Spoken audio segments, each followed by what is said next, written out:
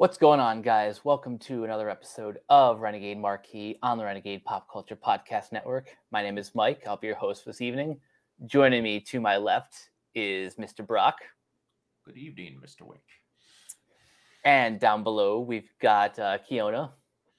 Hello. And on the bottom left, we have the disembodied head of Nick. I don't have a profile pic, so I'm going to very cheesy and very corny do a recite of one of the lines from these movies. We will serve and we will be of service. And today we get to talk about John Wick Chapter 4, while also paying a little bit tribute towards the end for Mr. Lance Reddick. But before we get there, I want to hear everyone's thoughts about the John Wick franchise before we dive into Chapter 4. Nick, I'll start with you, since you and I recently binged the first three movies.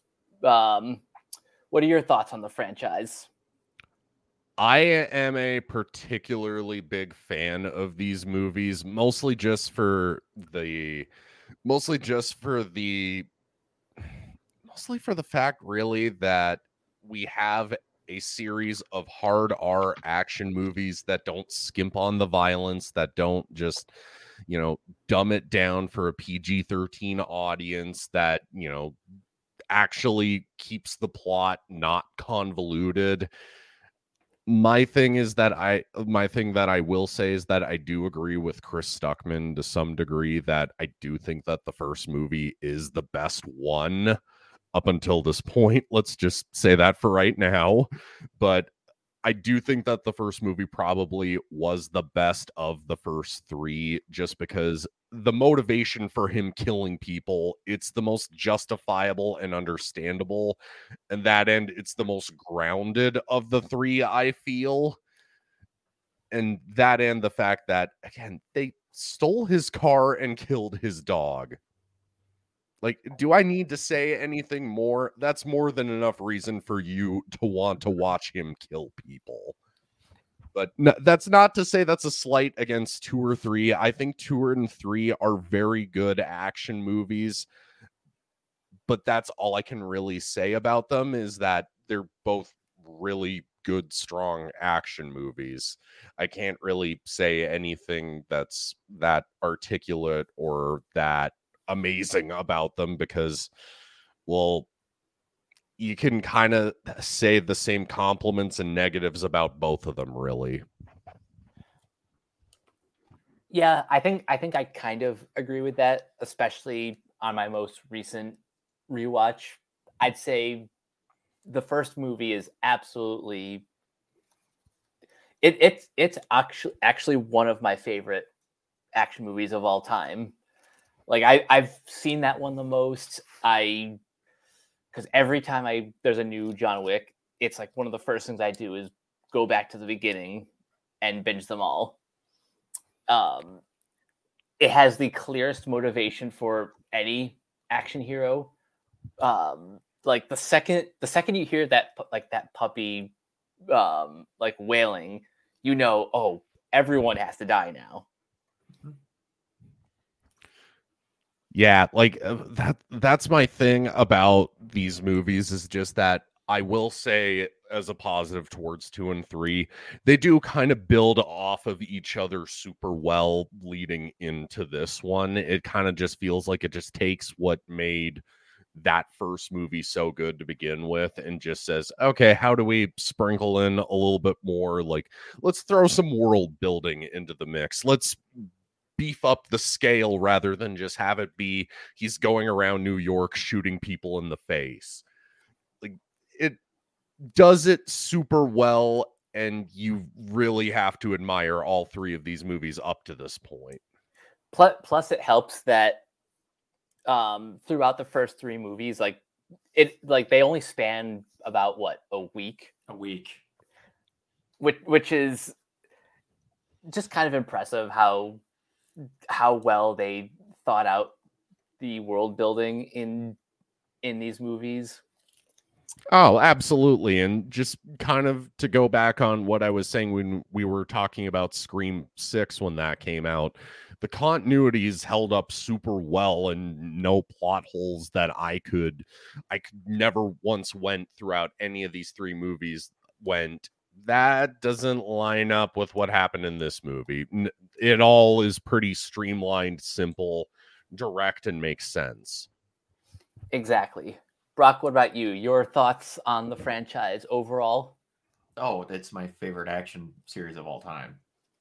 I absolutely love them.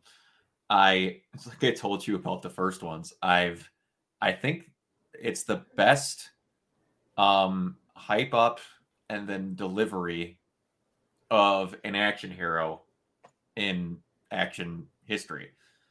You have the whole entire beginning just talking about how, no, you do not fuck with John Wick. What have you seen John Wick do? Feed his dog cereal and then go drive his car and then be sad. Like, you had the little in media res moment, but other than that, you've seen nothing. And then he gets mugged by the kid and his friends, and they kill his dog. And then you're like, okay. And then the very first thing that happens, it goes to John Leguizamo's garage, and this guy is supposed to be the son of the most powerful gangsters in all of New York. He goes into his garage, and they immediately knows who the car is from, and he immediately wants nothing to do with it. And then he just slaps the taste clean out of it and tells him to go. And the first thing that happens, he calls, "You struck my son." "Yes, sir, I did." "Can I ask why?" "Well, you stole John Wick's car and killed his dog." Oh. The entire movie is sold off that phone call. Yes. Oh. And then they just keep going. And then it's like, he once killed 3 people with a pencil. And then he's just like, so what, he's the boogeyman? No, he's the guy you send to kill the fucking boogeyman. And like, this is before you've seen John do anything. It's the best buildup ever. And then like, the first one also has a lot of just the moments that you don't get in the second and third ones because it's all delivery. Like when they go to his house after he takes up his guns and stuff and he kills everyone, and then the cop just stops by. Everything okay? Yeah, just sorting some stuff out. Jimmy. He just looks in. "You working again?" "Not exactly." "Okay. Yeah, you have a good night, John." Just turns away because everybody's like, "Nope, not doing it." I'm just gonna leave this situation alone. But yeah, and it was the most pure, concise version of the story. And then 2 was the odd half step where they went from, it was a great action film that had great action scenes in it, but then Chad and Keanu kind of went, he could do a bit more. And then that was the weird half step in 2 where it went from being John Wick between a mix of John Wick 1 and 3. And then John Wick 3 was just every other second, you're like, how the actual hell did they think of that and shoot it? And then 4 just through the freaking roof with that freaking drone scene. But yeah, the action's great. The world building's insane. None of the dialogue is overdone. It's another thing I appreciate too. Like Keanu is Wick is the most simple guy. He's like, "I'm gonna need a gun." That's like almost every line he has in the movie, and it's great, and I never care. And it's also grounded because he's doing all this stuff for a reason. He's just trying to get out of this. And you don't make movies that they introduce 6 new assassins. I knew every one of them was going to die, but I'm upset that every one of them dies because they were all great. I'm just like, okay, exactly. John's going to murder you. But last comment I'll go so everyone else can talk. I know I've told you about this, and I'm pretty sure I've mentioned this to Kiona. It has my favorite "you're fucked" moment of a henchman in any movie ever is in that second movie. I want to say it's a Benelli shotgun. It's an Italian riot shotgun. It's the part where he's sitting up the whole cave entrance to go and assassinate that guy's sister that has the mark on him.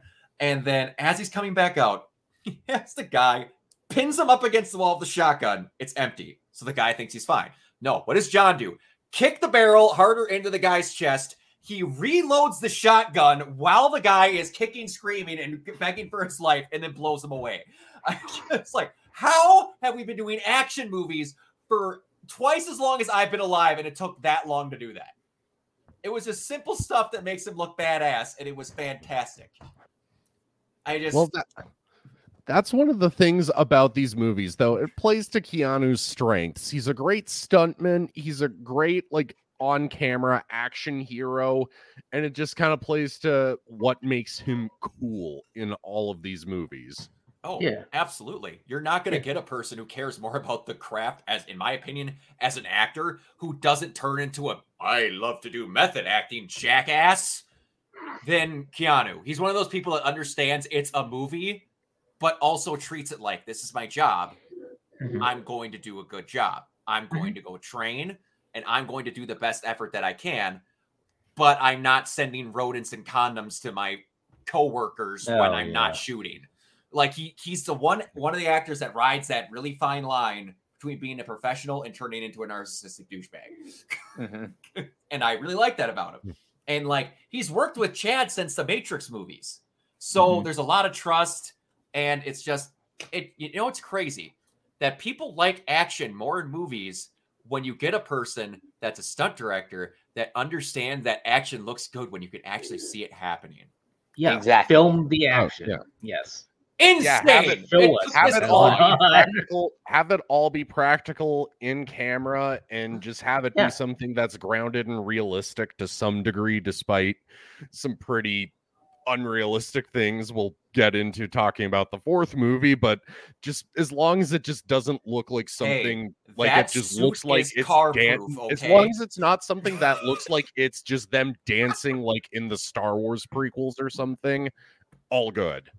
That suit is car proof. He's perfectly fine. There's no broken ribs, nothing. More on that later. For now, Oh yeah. Kiona, your general thoughts on the Wick franchise.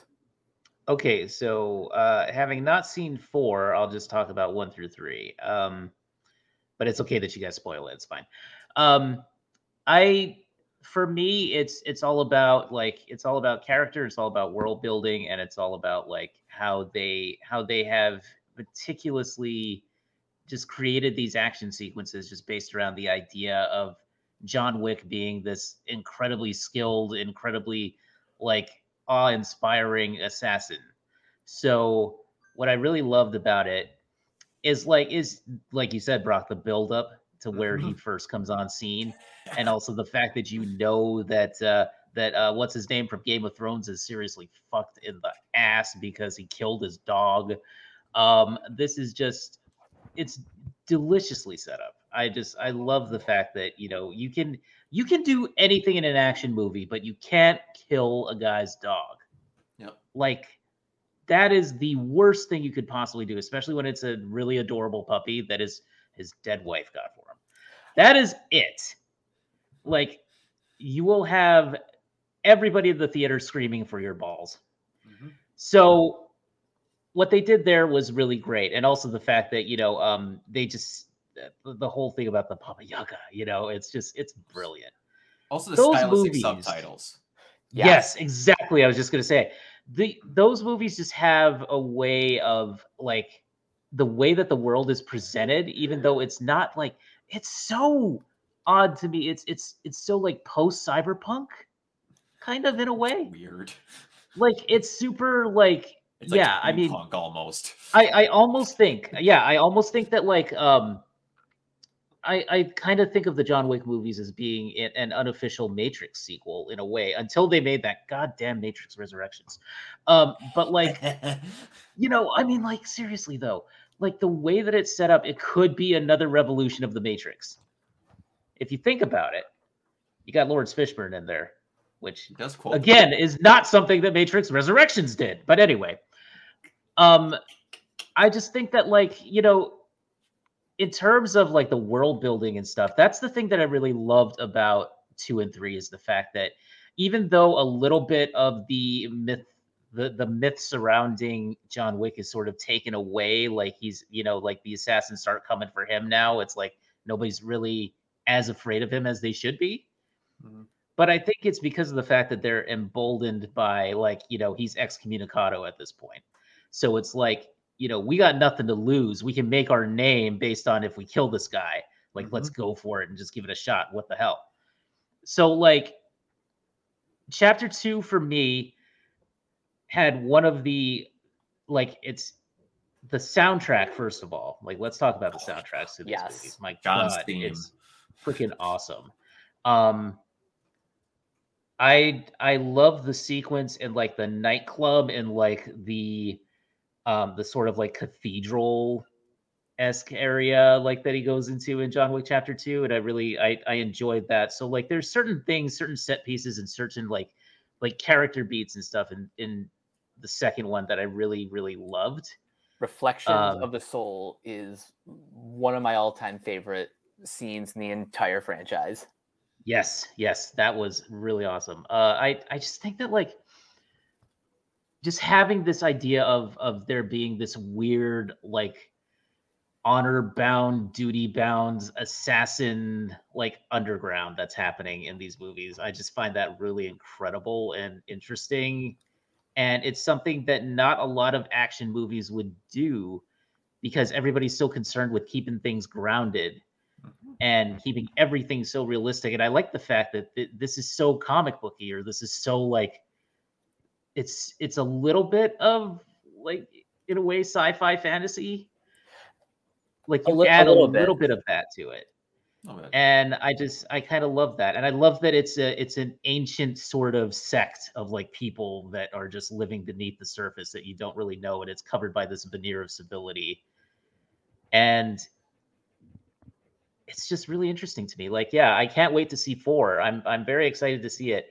And I just, given what's happened now with the passing of Lance Reddick, I think that like at this point I wouldn't do any more like John Wicks. I hope that they don't after 4. I 100% agree. Having seen the movie, probably the least of the 4 of us here, but yeah. So spoiler alert, guys, we really think you should go watch this like immediately. Come back and play the rest of it later. But watch it first. Watch it first. Don't be like me, but it's okay because I have extenuating circumstances. But it's I just think that like, the third one. So I want to see the third one. First of all, ninja on motorbikes will always be a thing for me, and I'll always love it, and I'll always go and watch a movie that has any kind of ninja motorbike action sequence. Also, shout out to Mark Dacascos for that movie. Zero. Yes, Zero. Yes, thank you. Because I loved his character in that movie. I know that some people probably thought that was super cheesy. I loved it because here he is just being a hard ass, and then all of a sudden he gets in there and he's like total fanboy. Yep. Love that. And their fight is pretty freaking awesome. I mean, like that is some definite game of death shit right there. So like I'm super happy with the John Wick movies. I think it's definitely up there with my favorite action franchises. It's a revitalization that was needed for action movies, and definitely, in my opinion, just like the entire franchise as a whole for me is just like up there with like John Woo's whole like oeuvre, I guess. 3 is the one that's got the scene when they're going through the building complex and he hits the guy like 7 times with throwing knives in the floor. Right? Yes. It also has the scene in the library where he breaks his death by book. And he's building the revolver as the guys are coming. Yeah, I love it. I love everything about these movies. Let me just say, like, I also liked in 3. I also liked the fact that they hint at his history, and it creates a mystery. His history creates a mystery because as a viewer, you don't know exactly what happened to make him join this whole like underground secret society. And I love the fact that I don't want to see it revealed. Honestly, I hope in 4 they didn't reveal it, because I want to be left with that and let my imagination sort of fill in the blanks in a way. So I really enjoyed that, the whole franchise. Yeah. All right, so now we can move on to Chapter 4, which I have now seen 3 times because I I just love everything about this movie.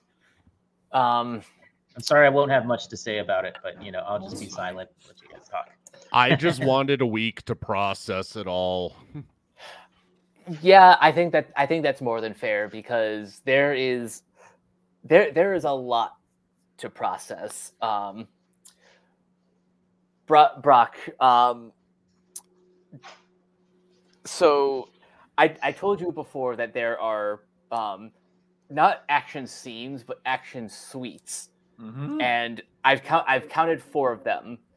But before we get there, just to those who didn't watch our previous review, your thoughts on Chapter 4? It's a 3-hour thrill ride that just the brakes were never installed on the vehicle when it got sent out for distribute. It's unreal. It has my favorite action scene in a movie of all time. Kiona, this is going to get talked about, so I'm just going to mention it off the top. There is a scene where they are in a apartment boarding style complex, and they do it twice. They have the balls to go back into it, and the whole thing probably takes about 20 minutes, where there's a fight scene with John Wick against probably 30 men equipped with Dragon's Breath flame ammo, and it's shot from a top view like a dungeon crawler with a drone. Oh my God, yeah, I get it now. When somebody said Hotline Miami, I get it. Pretty much. It's fucking insane. And it's a continuous, if there's editing in it, they hit it well, but it's basically one shot the entire time.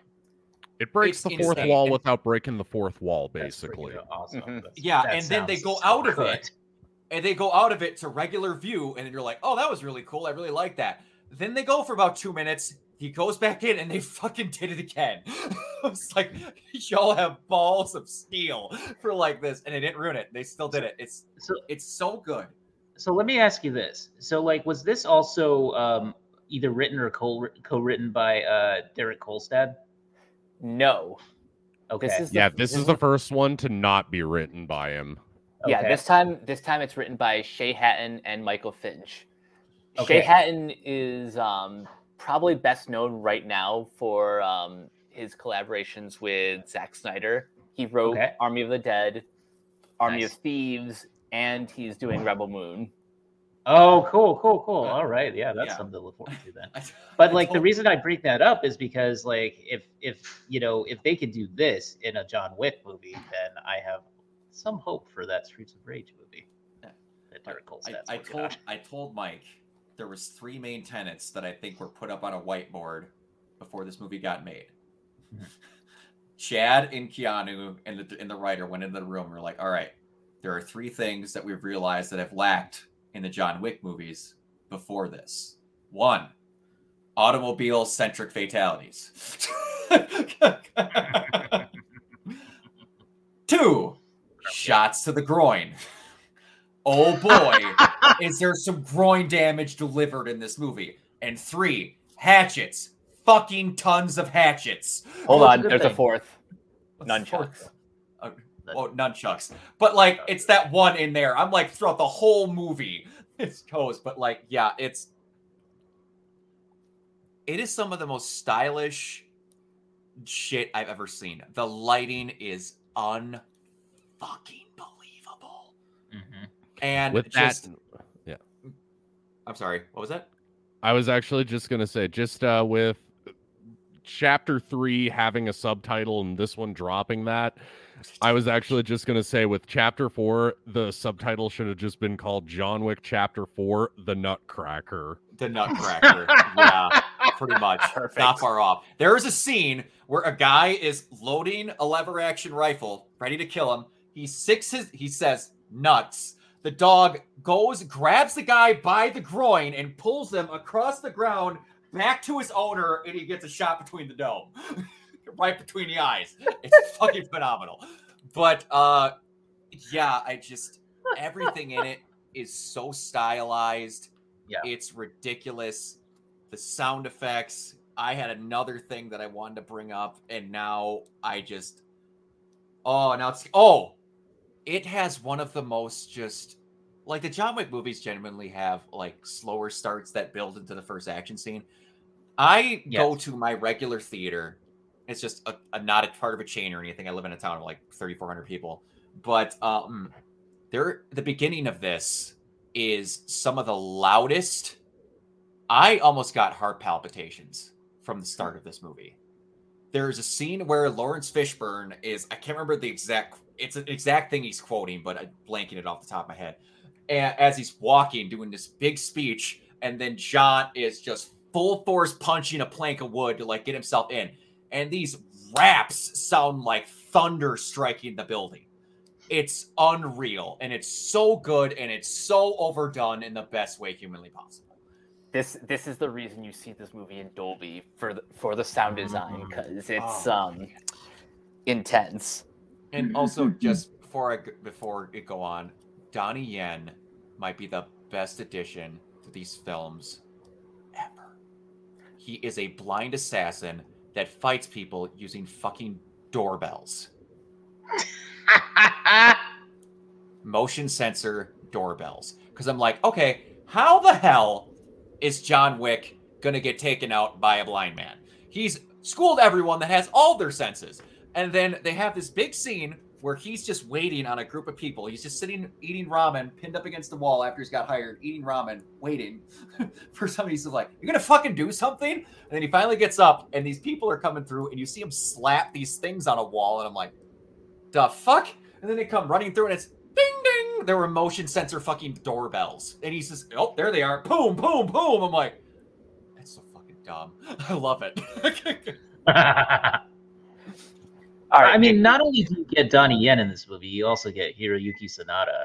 Yes. Oh yeah, The Ring, the Japanese The Ring, yes, the Wolverine. Like every action movie needs him in it. I know. Every action and horror movie needs to have him in it. Yeah, and also Scorpion in Mortal Kombat. Yeah, it is. There's a specific moment that happens in this movie that brings it full circle that oddly no one talks enough about.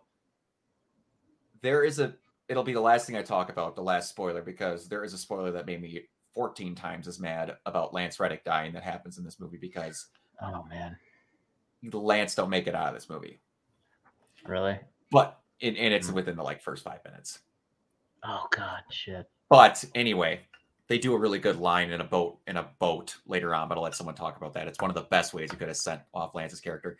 There is a scene where there's a character that is accompanied by a dog. Guess what? They remembered dogs made fight scenes really cool. And there's a point where this guy is one of the people sent after John to take him out. And then it gets to a point of where he finally gets the amount of money he wants in order to take out John because he feels the services aren't being rendered and he's going to help John until then. And then there becomes a point where he's having a fight with this guy, and this guy's dog, you're like, if it comes after John, John's not going to be able to kill a dog. He's just not. Mm-hmm. And then another person comes by that is going to come after him, hits the dog down, and is about to kill the dog. So John Wick chooses between killing the guy who's trying to kill him and takes out the guy that was about to kill that dude's dog. It is a really great full circle moment that almost no one talks about when I watch the movie with them. And it shocks me. I'm like, y'all remembered that this started because of that, right? Yep. And there's, I guess. I'm like, you guess? Did you forget about the most adorable puppy you've ever seen in cinema history die painlessly and then hit murder 400 people probably to this point because of that dog? Yeah. All right. My only correction to that sentence is painlessly and 400. That's all I really gotta say. Just I would change that to painfully and at least. No, I mean 1,000. painlessly, meaning what I meant was it caused him no harm to kill 300 people because they did that. Okay, yeah, that's what I meant. That's what I meant. I meant effortlessly, but like painlessly to him, it caused him no harm to kill these people. I loved every one of the new characters in the movie. Akira was my favorite. Mike, didn't you say that was her first time acting? Yep. Well, to be clear, big it was her first feature role. Feature role. That's what it was. For those who don't know, that's the the pop singer Rena. I'm gonna try not to butcher her last She's a name. pop singer. I didn't know that. Sorry. Hello, Manny and Tattooed Hero. Everybody who is watching, Sawayama really or something? appreciate it. Sawayama, I think, is her last name. Yeah, Sawayama. Yeah. Anyway, Nick, your thoughts on chapter 4?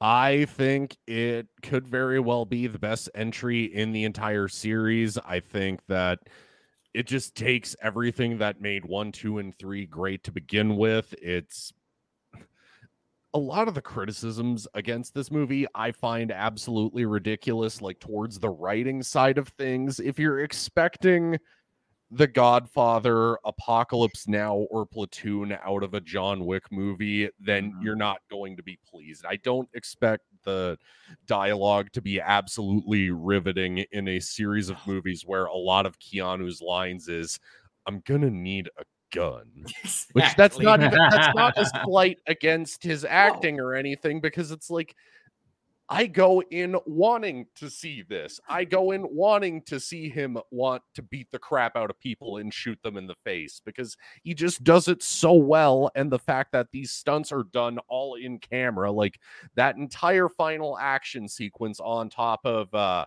leading up to the church in Paris, like the fact that they threw him down the stairs, which, yeah, as many times as they've done that to him, not realistic.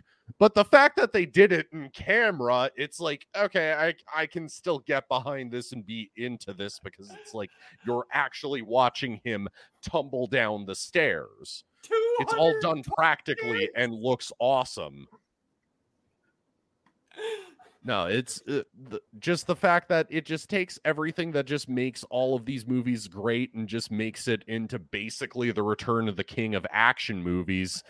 I just think that it's Stahelski and Keanu Reeves' crowning achievement at this point. I think it deserves all of the praise that it's been getting. And yeah, I hate to be one of those types that just goes after critics criticizing a movie, but at the same time, I just kind of am going like, what are you on about? Like going like, this isn't a super well written movie. Like, are you expecting Oscar bait out of a John Wick movie, or are you wanting to go watch a really well made action movie that feels like it takes influence from things like Keona brought up a really good one with John Woo flicks being an influence. Mhm. I was actually going to say a lot of like Japanese action movies, a lot of stuff like Luc Besson.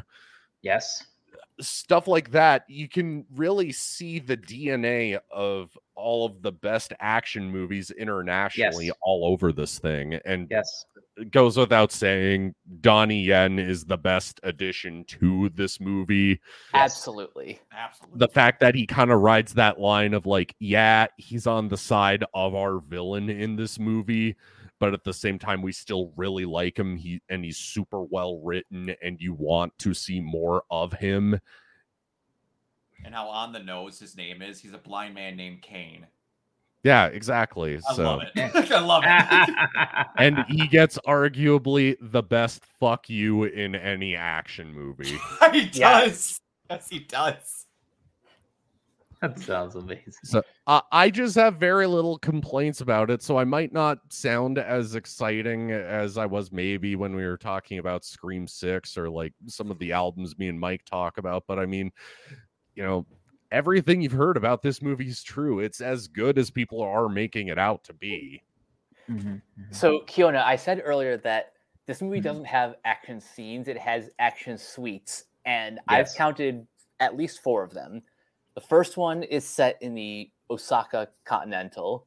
And that's where we meet Koji, played by Hiroki Sanada.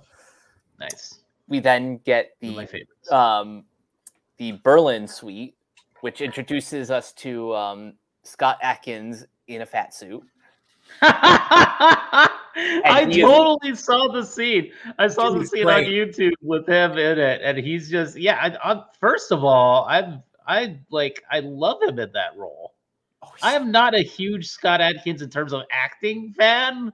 Like, he's a really great stunt guy, but like in terms of like in terms of like his acting, I've never seen him really like chew a role up like he's doing it here.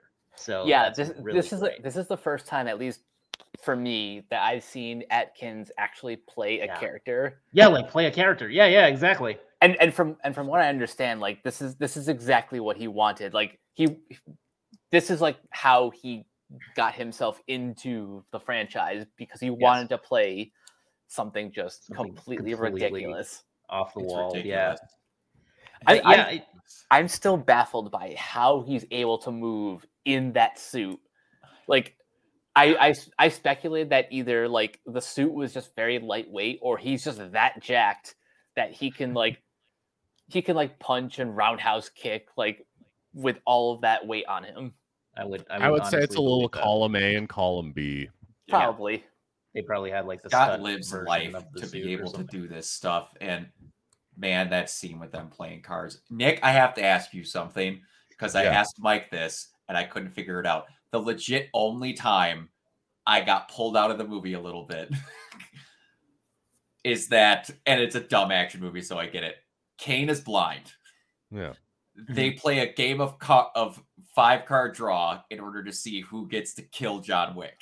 Mm-hmm. Kane knew exactly what his cards were without anyone telling him, including the off-suited card that wasn't a part of his 4 of a kind. Did those cards have Braille on them? Again, one of my criticisms is like, what?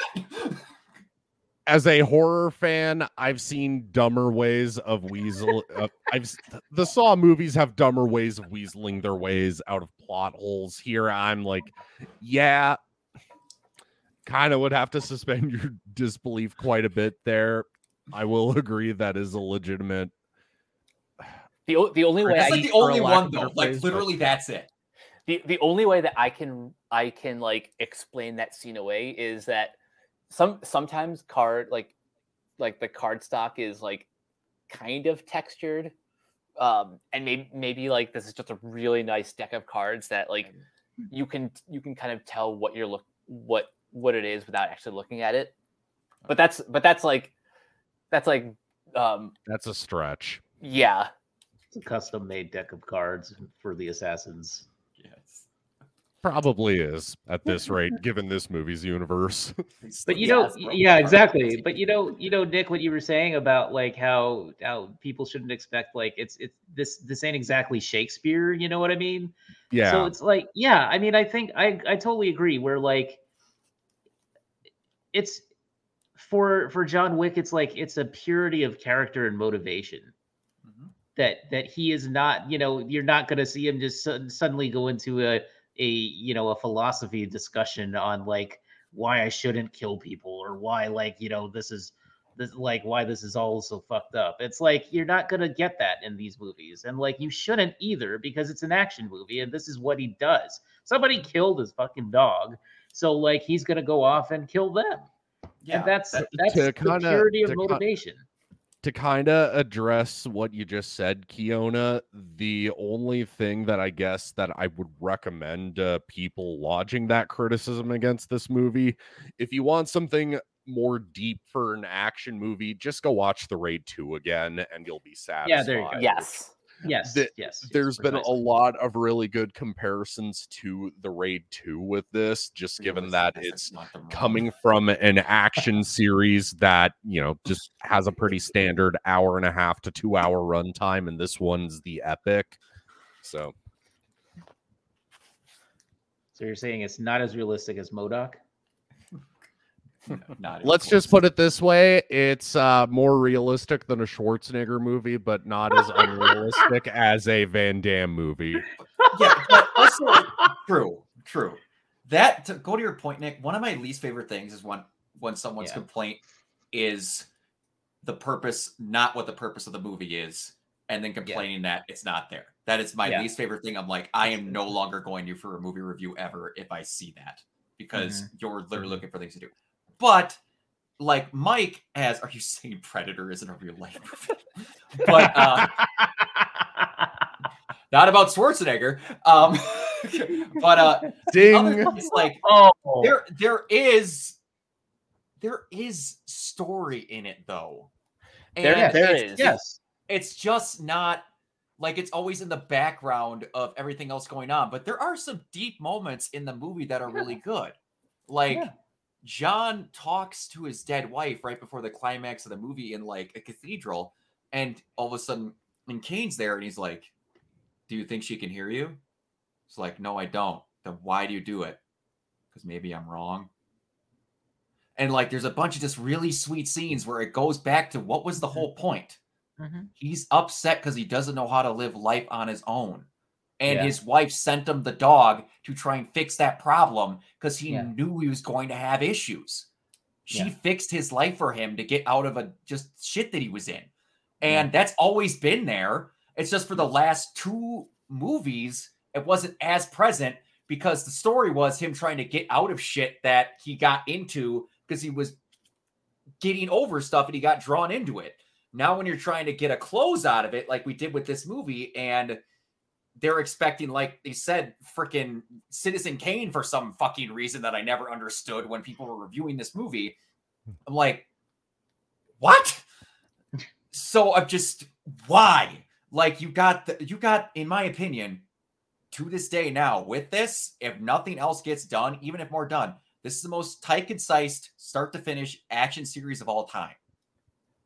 It came in to do what it wanted to do and left. Which is why I genuinely do believe they should not make any more after this. I think it... Not with him. I think it especially just... It really does just conclude John's arc. It concludes it pretty perfectly. I don't really imagine any other way that they could bring closure to this character. No, the way they gave closure to Wick in this movie, I can't see a better way that it was done. But getting to the last 2 action suites, one of the coolest ones was technically there's 5, isn't there? This entire movie is the action movie. Arc, apartment complex with drone, stairs. Yeah. Well, that I count that whole thing as one. Yeah, I consider that whole thing the Paris suite. It's like an hour long, Keona. It just doesn't stop. Yeah, I'm all for it. And the setup for it is kind of brilliant. So, up in the Eiffel Tower, there's there's a radio station, and the DJ is basically giving intros to very on the nose needle drops that set up the action. Oh yeah, and there is a scene, Keona, where John has to get from he challenges how he's going to get out of it is he still has a problem with the table, and now they sent an adjudicator, which is not Stellan Skarsgård, Bill Skarsgård, who is the main villain of the movie. He's the one that took out Lance and some other things and destroyed the Continental. A lot. Winston? What about Winston? Winston's still alive. Okay. Winston's good. But and then all of a sudden, Winston brings up when they're meeting, when they have kind of a eulogy thing for Charon, that he's challenging the singles combat into a duel. It's an old high table tradition that you can get out of this if you make that the rules. And then they finally get it, and he's in Paris, but it's going to happen in the morning, and there's still a contract out on him. So if he doesn't make it there, Winston as his second gets killed because Winston gets all his stuff back if John wins and all that, and he just needs to make it to the duel. So that's the setup to getting there. So then he goes to get into a car to go there, and they stop at the Arc. It is full 4-lane traffic going around the Arc de Triomphe in a roundabout as they're having fight scenes with people in cars. He's stunt driving with the freaking doors off, getting out. People are jumping in between traffic, getting nailed by cars. It doesn't stop. It just, the last hour of the movie is him trying to get somewhere. It's fucking insane. Which in lesser hands, that would be really boring, just watching somebody just trying to get somewhere. But just the way they do it, just they just make it visually impressive to watch, and it never just, yeah, a lot of preposterous things happen. Like, I genuinely don't understand how these bodies would have gotten cleaned up right away. I get it's a big roundabout, but still, like, would these cars have just ran over the bodies? But at the same time, I can't just help but go, man, I'm amazed at the way he's getting out of this, but I'm also still scared for his life. From what I understand, when they shot that scene, you know, they pretty much mixed the stunt drivers with like actual oncoming traffic, and I don't know how on earth they pulled that off. How did they do that? And from what I was understand, Keanu did 90% of what he did on screen. Like, outside of falling out of buildings onto vans, he pretty much did everything.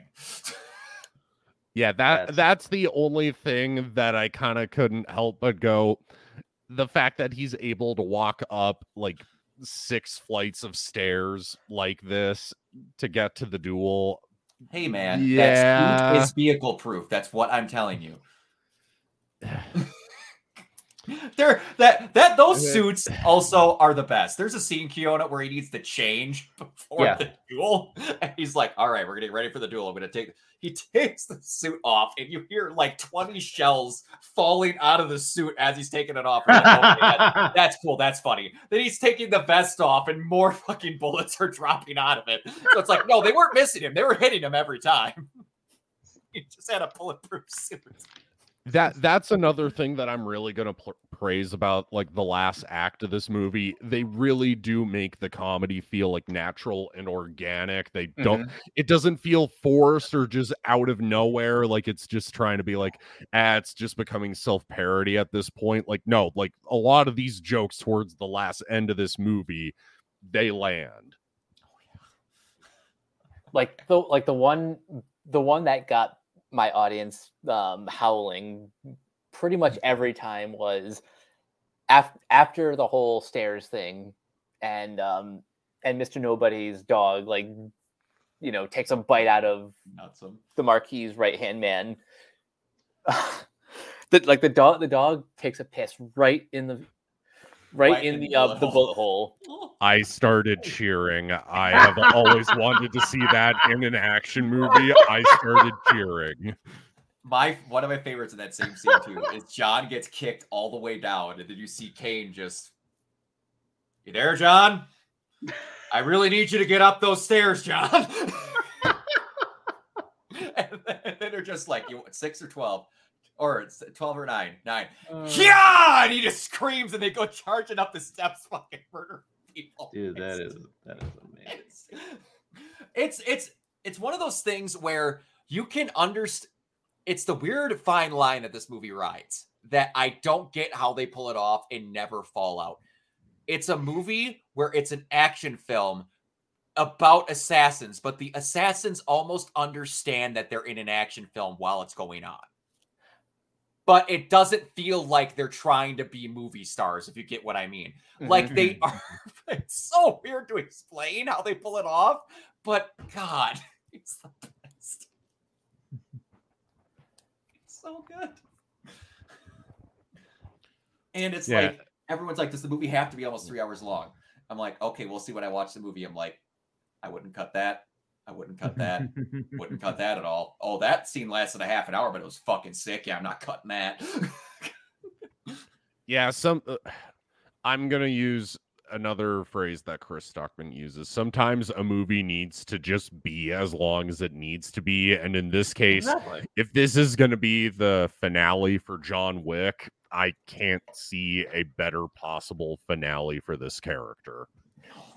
So another thing for those who don't know, before COVID, the original plan was to shoot John Wick Chapter 4 and Chapter 5 back to back. Obviously, because of, you know, extenuating circumstances, that couldn't happen.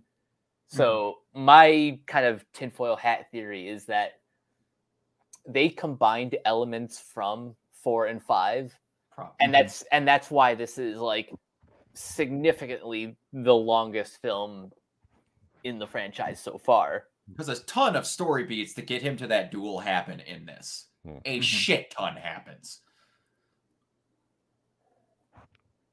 Yeah, and while it would have been cool to at least get one more movie out of this, to kind of add to your tinfoil hat theory, I can't really complain if that was an actual possibility. It's not the worst idea. Literally, they took lemons and made lemonade out of it. Basically. Yeah. It's unreal. Something else I wanted to talk about is how much I would love to see Chad Stahelski direct a Western, because one of the coolest things that that happens in like pretty much the first like 10 minutes is like Keanu is basically dressed as the Man in Black chasing down some like the Elders people, and it just looks so cool. That is cool. Yeah. There's also a bit of some Western influence in this movie too. Like it just takes every great action subgenre and just like influences internationally. It just throws them all in a blender and just makes the best possible smoothie out of it. Oh, absolutely. And it's like, you'll see, Kiona, that like it's been in for a while that Stahelski is going to be directing the Ghost of Tsushima movie. When you see the fight at the other Continental, bro, oh my lord, that movie is gonna be sick. Yes, because it's just like things you don't think about, and like I think Nick agreed with this earlier. Like, there's a point where it's just like something I haven't seen in a movie before. There's a point where one of those big jacked like body armored guards that the table have come into the Continental. And the Continental staff is fighting with arrows, samurai swords, and guns as well. But this guy goes up to kick Akira, the head of the Continental's daughter. And then one of the guys in the background notices it, shoots and blows an arrow clean through the guy's kneecap. He falls backwards, and then she just pops two in his head. I was like, that was a short 2-action snippet that I can't remember seeing in another movie. Huh? No. But it's like, there's little scenes like that. They're like, okay, describe to me how the Continental assault happened. I can't. Why? Because it was bad. I'm like, no, because too much happens. I physically can't describe it to you. And that's like, and normally when I tell someone that I can't describe to them how an action scene happened, that means they shot it badly. They shot it bad. Yeah. The difference in John Wick movies is I can't describe it to you because my brain can't remember everything that happened. And this is why it is beneficial to watch this multiple times, because even then you still won't catch everything. No. Like, you basically have to go into each like subsequent viewing like specifically looking for something.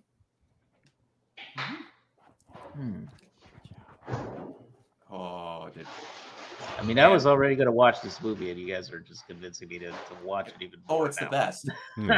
It's the absolute best.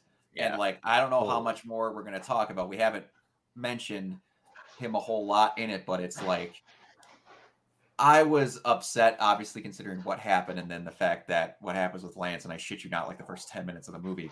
There's a great thing that happens later on that I was hoping that they were just going to like ignore that he existed.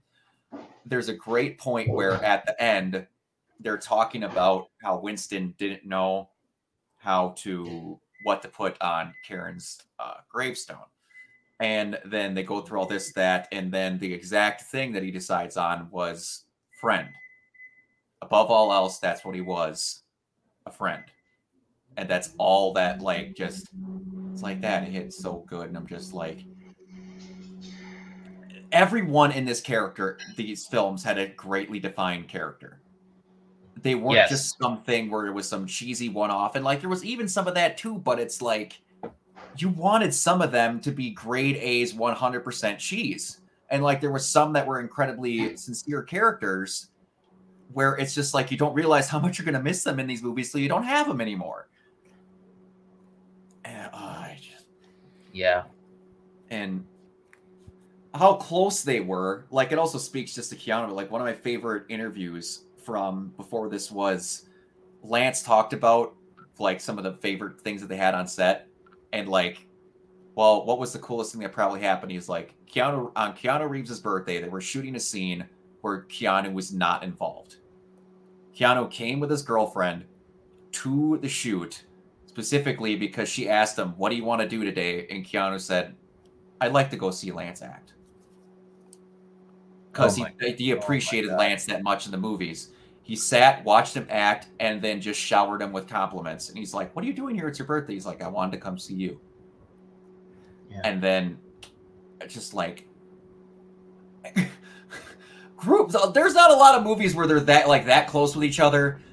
And I keep hearing all these stories about how close this crew was with one another. As soon as someone came on the set, they were welcomed with open arms. And it's just like, you're doing these great action scenes. You have to be able to trust each other. And like, they're fully getting people in that like want to be in these because they know it takes the commitment. Mm-hmm. And like, I agree with Nick Foley where I don't want to see anymore, but it just sucks because this is such a good team that they have together. You also don't want to see them break up or move on to different where it's things. Like, it sets a high standard for what the John Wick movies are some of the best and worst things that happen to action films. Best thing being, it proves that action films are better when you can actually fucking see the action happening. 2, it's going to become that new thing that everyone describes action movies as a comparator. I said this last time, but the quality of the John Wick movies compared to their contemporaries reminds me so much of after the Lord of the Rings trilogy, people got scared to do high fantasy or sword and sorcery because they knew they couldn't live up to what Peter Jackson accomplished. Yeah, true. At the same time, though, I kind of do wish that it does continue the trend of more hard R action movies. I mean, if we're gonna keep getting stuff like Nobody, if we're gonna keep getting stuff like Atomic Blonde, I'm not gonna complain too much. Yeah, not either. Same. Yes, just good quality, and don't for the purpose of, well, John Wick's not here anymore, we don't have competition, load up 1,600 of them that we don't care about and end up being pieces of shit. Good ones, like Nobody, and exactly. I was going to mention Atomic Blonde if you didn't. Yeah, oh yeah. As long as it's not going back to the Jason Bourne style of action movies, I am good. Yeah. I think we've clearly moved on from that style. At least I hope. Just make them good movies. What I don't want is another person to try and make another. Well, we're going to describe the baddest ass motherfucker on the planet, too. We're going to make him just as cool as John Wick. Don't have that be your premise for why you're going to make a movie. John Wick wasn't cool because he was cool. John Wick was cool because it lived up to what described him as, and then he had a good purpose behind why he did it, and then we sympathized with him. Don't just try and make a badass motherfucker because you think he's a badass, and then just have a purpose behind why you do something. Yes, precisely. If you're going to make it dumb and just be fun action, be good with that too. Be sure of what you're making. We like John Wick as much as we did because they knew exactly what they were making. Mm-hmm. At the end of the day, that is what's the most important. Mm-hmm. Now, I said we'd leave some time to pay tribute to Lance Reddick, and that's exactly what we're going to do. So I've asked everyone to come up with their first exposure to the actor and their favorite. And if you want, it can be one and the same. So Nick, I'll start with you. What was your first exposure to Lance Reddick, and what would you consider your favorite role of his? So the first time I ever saw him on screen with movies or television was probably the J.J. Abrams series Fringe. That was probably the first time I saw him in anything. Same. But my personal favorite project that he's been a part of is The Guest. If any of you have not seen The Guest and are just going to be dismissive of it because of that awful Death Note Netflix movie disaster that came out 5 or 6 years ago, don't even. Just go into this movie open-minded. It's not quite a horror movie, but it's not quite just a pure action movie either. I can't give it high enough of a praise. It is one of the most fun experiences across an hour and 40 minutes you'll ever have. It's insanely well shot. You like the characters, and just the plot twist in regards to the main character is just brilliant. Just go watch The Guest. It's awesome. I do love The Guest. That was probably one of the first times that I really understood how great Dan Stevens is as a leading man. Mm-hmm. Plus, I will never not complain if Micah Monroe walks into frame. Never. Exactly. Kiona, what about you? Your first and/or favorite? Like Nick, it was Fringe. For me, it was the first time I ever saw it, and who could mistake his voice and everything, Broyles. So, I mean, that's just brilliant. I love him. Love the way he even said his name. Love the way he said liaison in the freaking pilot of that show. But anyway, my favorite though, for me, big time Destiny player. So for me, he will always be my commander. He will always be Zavala. I was writing this to my friend earlier, and I told her that it's a strange sort of parasocial connection that we feel, especially as gamers. I think, especially because he wasn't just a face on a screen for me. He was the guy. He was that voice as I was playing Destiny, and I played this game for 10 years. I played it since the alpha for Destiny 1. So way back in 2014, whatever it was, I don't know, 2013 maybe. It's just it's crazy to think that he's not going to be there, because his was one of the first voices that you heard in that game. And Eyes up, Guardian. Exactly. And you just feel that connection there. It's he's the guy that comforted us when Cade died in the game, which was Nathan Fillion's character in the game, who got killed. He was, and I'm a hunter, so he was my vanguard. He was the guy that was giving. He was our, the vanguard is the three leaders of the city. So so Zavala is a certain class. He's the Titan class. Cade was the hunter class, which is mine. I'm a hunter main. And Ikora, who was voiced by Gina Torres, but has now switched over to a different actor, is the Warlock Vanguard. So and basically the hunters are the loose cannons who like to go off on their own. They're the loners of the group. The Warlocks are the scholars and almost the magic users in a way. They're the really introspective ones. And the Titans are the stalwart defender, the pillars of the city in the game. And so Zavala was very much that. And that was all Lance Reddick. It was all his performance. It was all the warmth in his voice, the strength and the sincerity and the genuine caring that he had in his performance, and in just that voice alone, that unmistakable delivery. It was just incredible. So his passing really affected me, and it really hit me, and I watched those tribute videos to him, and I'm in tears. And I don't even know why. It's just one of those things where it was so unexpected that it's devastating. I don't know where the game is going to go or where the character is going to go without him, and I don't know how to deal with a Destiny game that is not only missing my Vanguard, my Nathan Fillion's performance as Cade, but now is going to be missing Zavala and is going to be missing Lance Reddick.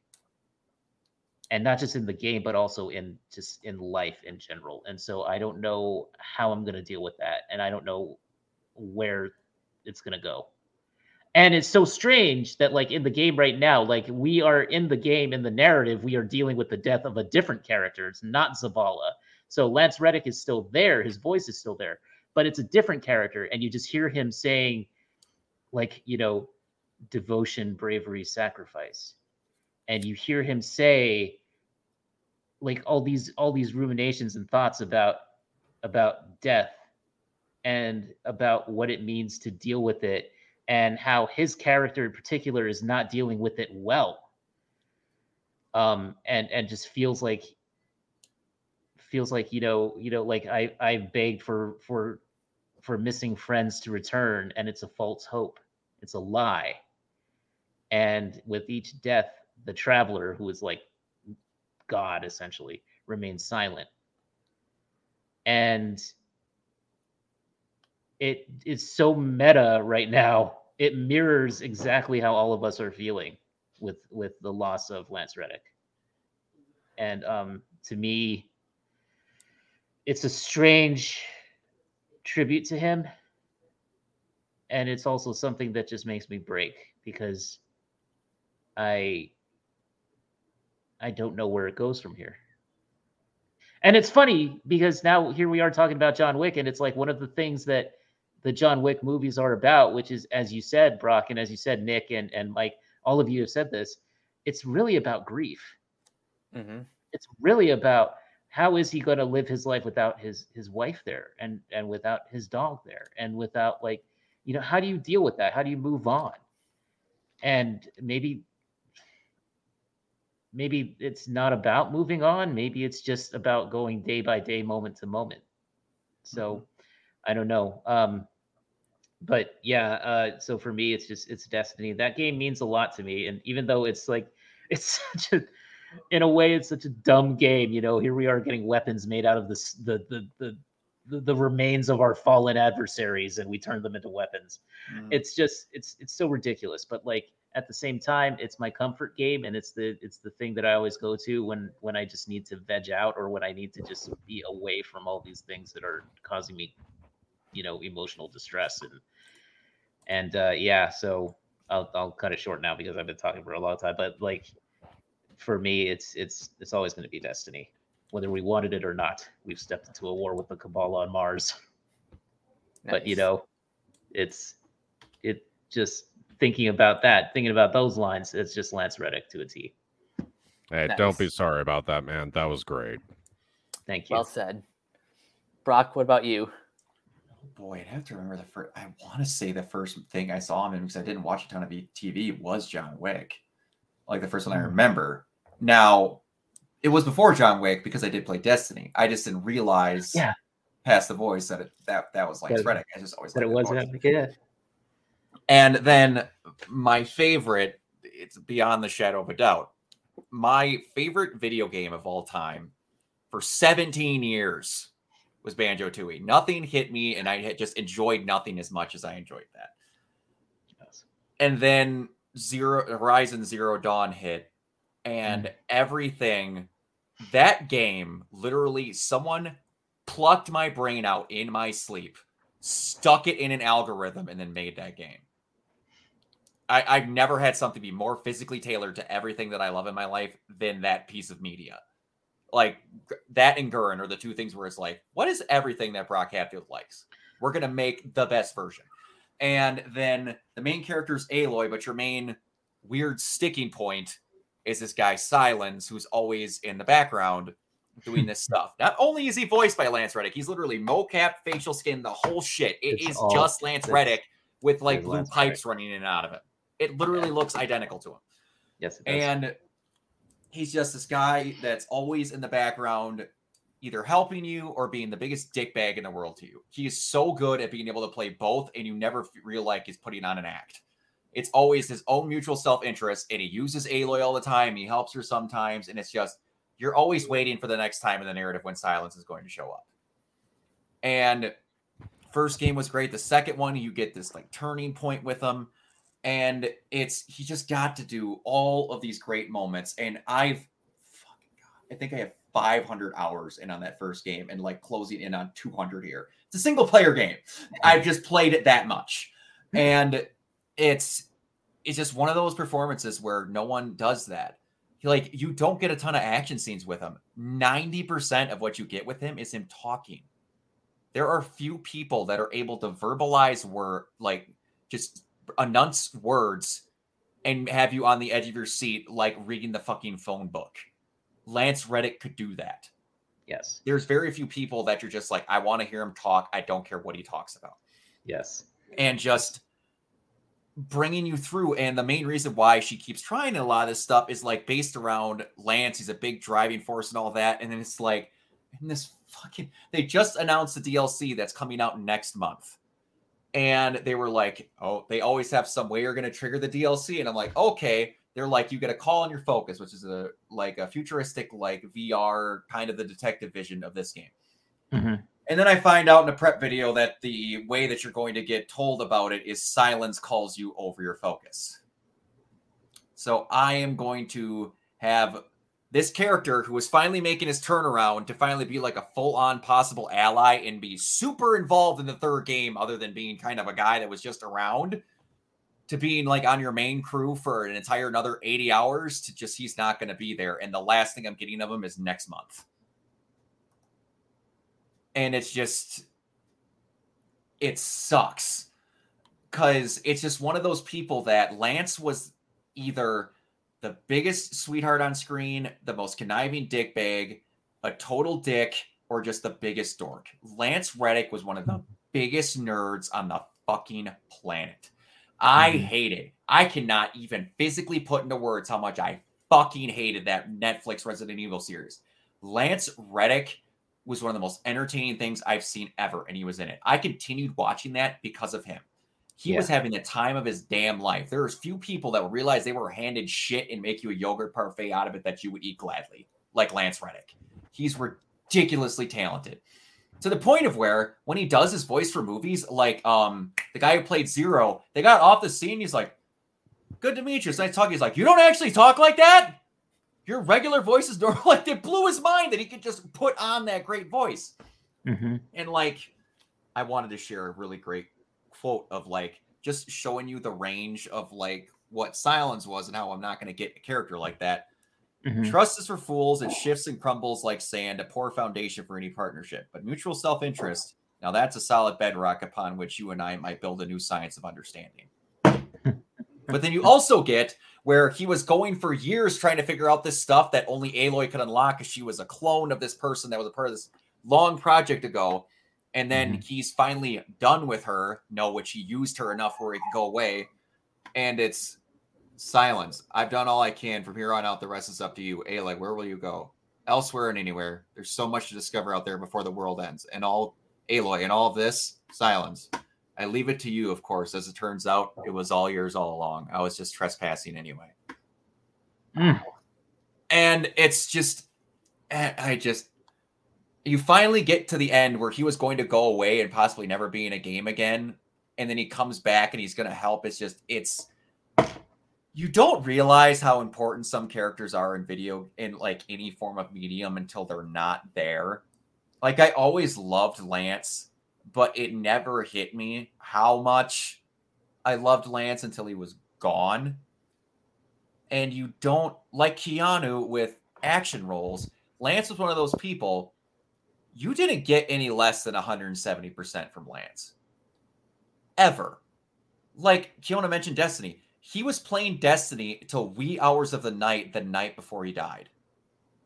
Yeah. For people that don't know, he died of natural causes at 60. Not some horrible accident or something. He just, what I assume is died in his sleep. At 60. At 60 of natural causes. That dude was in excellent shape. And for what I hear from everyone describing it, was built in one of the most healthiest people they've ever met. Yeah. Cherish everyone that you have. Yeah. Natural causes at 60 to an unbelievably healthy and well kept care of person. Yeah. And it's just, I'm going to miss him so much. Like, and not even just the big stuff he did. Right before this started, we were watching Toys R Me, the Eric Andre appearance of him. Yes, and yes. Like and the IHOP thing. Nice try, IHOP. It's just warp speed, don't rainbow read me, you mother. He's one of yes. he might be the only person on Earth that actually shook Eric Andre. Yeah. And it was completely at random. He didn't even tell me what he was going to do. He just punched a fucking hole in his desk and walked Need a new away. desk. And then just like, there's few, and like straight face actors, like what a like that Toys R Me thing. Oh, brilliant. The moment when that one female worker goes into the bathroom, he's like, "You've got 15 seconds to get the fuck out of there before I drag you out myself." She comes out. Can you just please give me a break? I'm on my period. The fuck you are. Oh my god. Oh my god. Oh my god. Let me guess, I'm the old man in the story that didn't appreciate what Hayes like. No, you were the stringy shits that the dog took from his canine, whatever. He's also just one of those actors that you don't get the way that he can animate his face. Yes. That guy was an all-round package. Just the world, it's just one of those where it's the world is lesser because he's not here. Yeah. And you're never going to get someone like that ever again. Mm-hmm. That just his character, his personality, his view on life, how he treated people, and that fucking voice that was as smooth as Tennessee whiskey. You just cannot replace that in a person. You can't. Right. And it's just, there's going to be those roles now where you're just like, if it was made, that'd be Lance doing it. It's, you just see characters that are meant for that person. And in my opinion, it's not typecasting. It's just, no one's going to do that better than that person. Mm-hmm.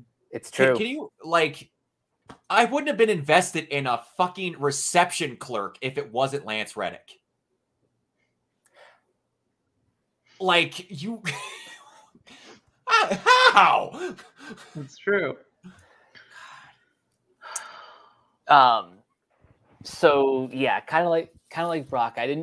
I'd catch him in a lot of his more iconic TV roles. Like, I haven't seen The Wire or Fringe or even Oz, but yeah, I'd say John Wick was probably the first time, either that or The Guest were the first times that like I knew I was watching Lance Reddick, and he was terrific in those roles. But I think a personal favorite of mine, and I might be a little bit biased because DuckTales is one of my favorite shows of all time. That's right. I forgot about that. So Lance Reddick plays an alien named General Lunaris who lives on the planet Moon. Yes, that's right. I said planet Moon. Planet Moon. It is one of the most ridiculous sort of setups for an like evil alien organization, but Lance Reddick is so good at committing to the bit that every time he was on screen, I was just having a ball watching him. What was the other one I was trying to think of? That's the other one I was thinking of. He was in Castlevania. Oh. And also, I forget until now I saw it now. He also was Ra's al Ghul in Beware the Batman. Oh, wow. Yeah, really? That is perfect, actually. That's right. And he was Falcon and Earth's oh my gosh. I forget some of the stuff he's done. He's done so much. He also has a recurring role in The Legend of Vox Machina. He is one of the dragons of the Chroma Conclave. He's Thordak. And then one of the last things that that will be released posthumously is he's playing Zeus in Percy Jackson and the Olympians. Yes, and from what I understand and what I heard, Bungie did say that he's got more stuff coming in the future. He does. Yes. Yeah, they recorded quite, I think, quite a lot, at least for the next few seasons, maybe. I remember that when they posted a tribute to him, they posted like a message, and they were like, I think it was at the end of one of the This Week at Bungie articles or something, where they said they were like, you know, they paid tribute to him, and they thanked him, of course, and then at the very end of the article, they said, you know, this week has been tough, both in game narrative and outside of it. And they were like, there are resources available. Like even Bungie is saying like to the fans, like if you need help, like get help, because like it's a real. It just so happened that it just lined up with this season and just the storyline and where it went, and then he passed, and it's just so like it's hard to take. It happened right around when a bunch of stuff that he's in. Yeah. John Wick, the Horizon DLC, the new. Yeah. You don't realize how much stuff he really was in until he's gone. Mm-hmm. Yeah. I don't want him to not be here.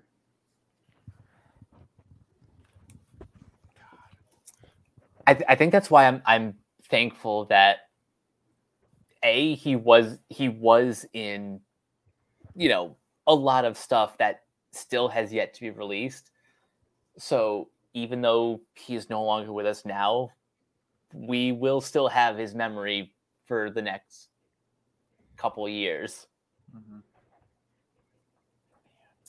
That's I'm just thinking of him saying "Eyes up, Guardian," and I'm like, no.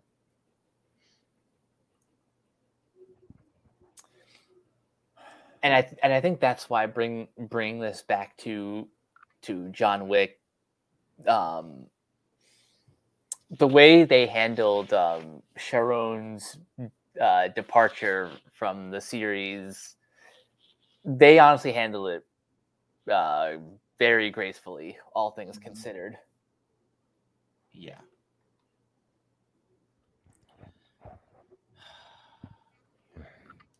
I don't really know anything else to say. Just, everything in this movie just handles send-offs for certain characters so well. Just knowing that it had to coincide with his actual in real life death just kind of just makes that scene just hit that more hard. I want to end this podcast on a line that Koji says kind of early on. A good death comes after a good life. Mm-hmm. And from everything I've heard, it sounds like Lance Reddick had a good life. Yeah, he did. So somebody in one of the tributes, in one of the Destiny tributes to him, where a lot of people actually participated in this, and so did I, where like we went to his character and just sort of had like a visual, and a lot of people were doing like emotes and stuff that represented either the class of Zavala being a Titan, so like his character class, or just like anything that we could do that would show like some sort of solidarity and appreciation. And like there was a video that somebody posted, and then somebody wrote this comment of what did they say? It was something that really touched me, and now I can't remember it. It was like rest easy, Commander, we have it from here. We've got the watch over the city now. And it's like, go into the light. And I just fucking broke reading that. Mm-hmm. Too many people are gone. 60 no wage to go. Well, I guess just with that in mind, just live your best possible life, accomplish a lot, go watch movies, listen to albums, work on great projects the way he did. Yeah. Just live. Yeah. Yeah. Enjoy life, because you only get it once. Yeah. Well said. Any final thoughts on John Wick Chapter 4 to end this on a high note? Just go see it. Go see it. Yeah. Yeah. Just go. You're not going to be disappointed. Honestly, the only way I could see you being disappointed by this movie if you went in expecting to see something that wasn't this movie. Exactly. Yeah. Yeah. Honestly. Exactly right. With how much of a banner year 2022 was for movies, 2023 is shaping up to be pretty awesome. So I'm not gonna complain too much. Just go see this movie. It's great. Enough said. All right. So before we head out of here, Nick, where can everyone find you online? Super Saiyan Death Metal God on Instagram. I mostly post album covers, movies, video games, just whatever I happen to be enjoying at the time. That's probably the only place that you'll either get in touch with me or actually, see me post my thoughts on something. So, yeah. And Brock, where can everyone find you?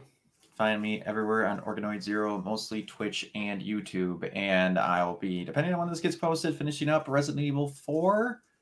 And then just basically playing more Control until April 19th when that DLC comes out. And I will be a blubbering mess on stream. So, yeah. And Kiona? You can find me on Twitter at Neoplasmic24, and I'm on a bit of a Twitch break, so not really doing that as of yet. Hopefully coming back soon, but I have to go to therapy first. literally have to go to therapy. I mean that seriously. Like I actually have an appointment scheduled, so I'm very happy for that because I definitely. It's been a rough year. Good. So good. Honestly, I am glad you're taking that first step. Thank you. This is the thing. No one, and I mean no one, two things. A, ever be ashamed to say that you need to be therapy. That's right. And two, fuck all the way off if you ever try and give someone shit for feeling they need therapy. Yeah. Fuck you don't know their situation. Shut the hell up. Yeah. Exactly. So you guys can find me on Twitter at Captain K42. You can check out my quick thoughts on letterboxd.com/CoachK42. And you can follow Renegade Pop Culture on Facebook and Twitter at Ren Pop Culture. You can also find us on YouTube, on Podchaser. Subscribe to our Patreon at patreon.com/Renegade Pop Culture. Listen to all of our podcasts on Anchor, Spotify, Apple Podcasts, etc. And last but not least, everything can be found at renegadepopculture.com. Need an escape? So do we. That'll do it for this episode of Renegade Marquee. We will catch you guys later. Nick? We have served. We were of service. Yes.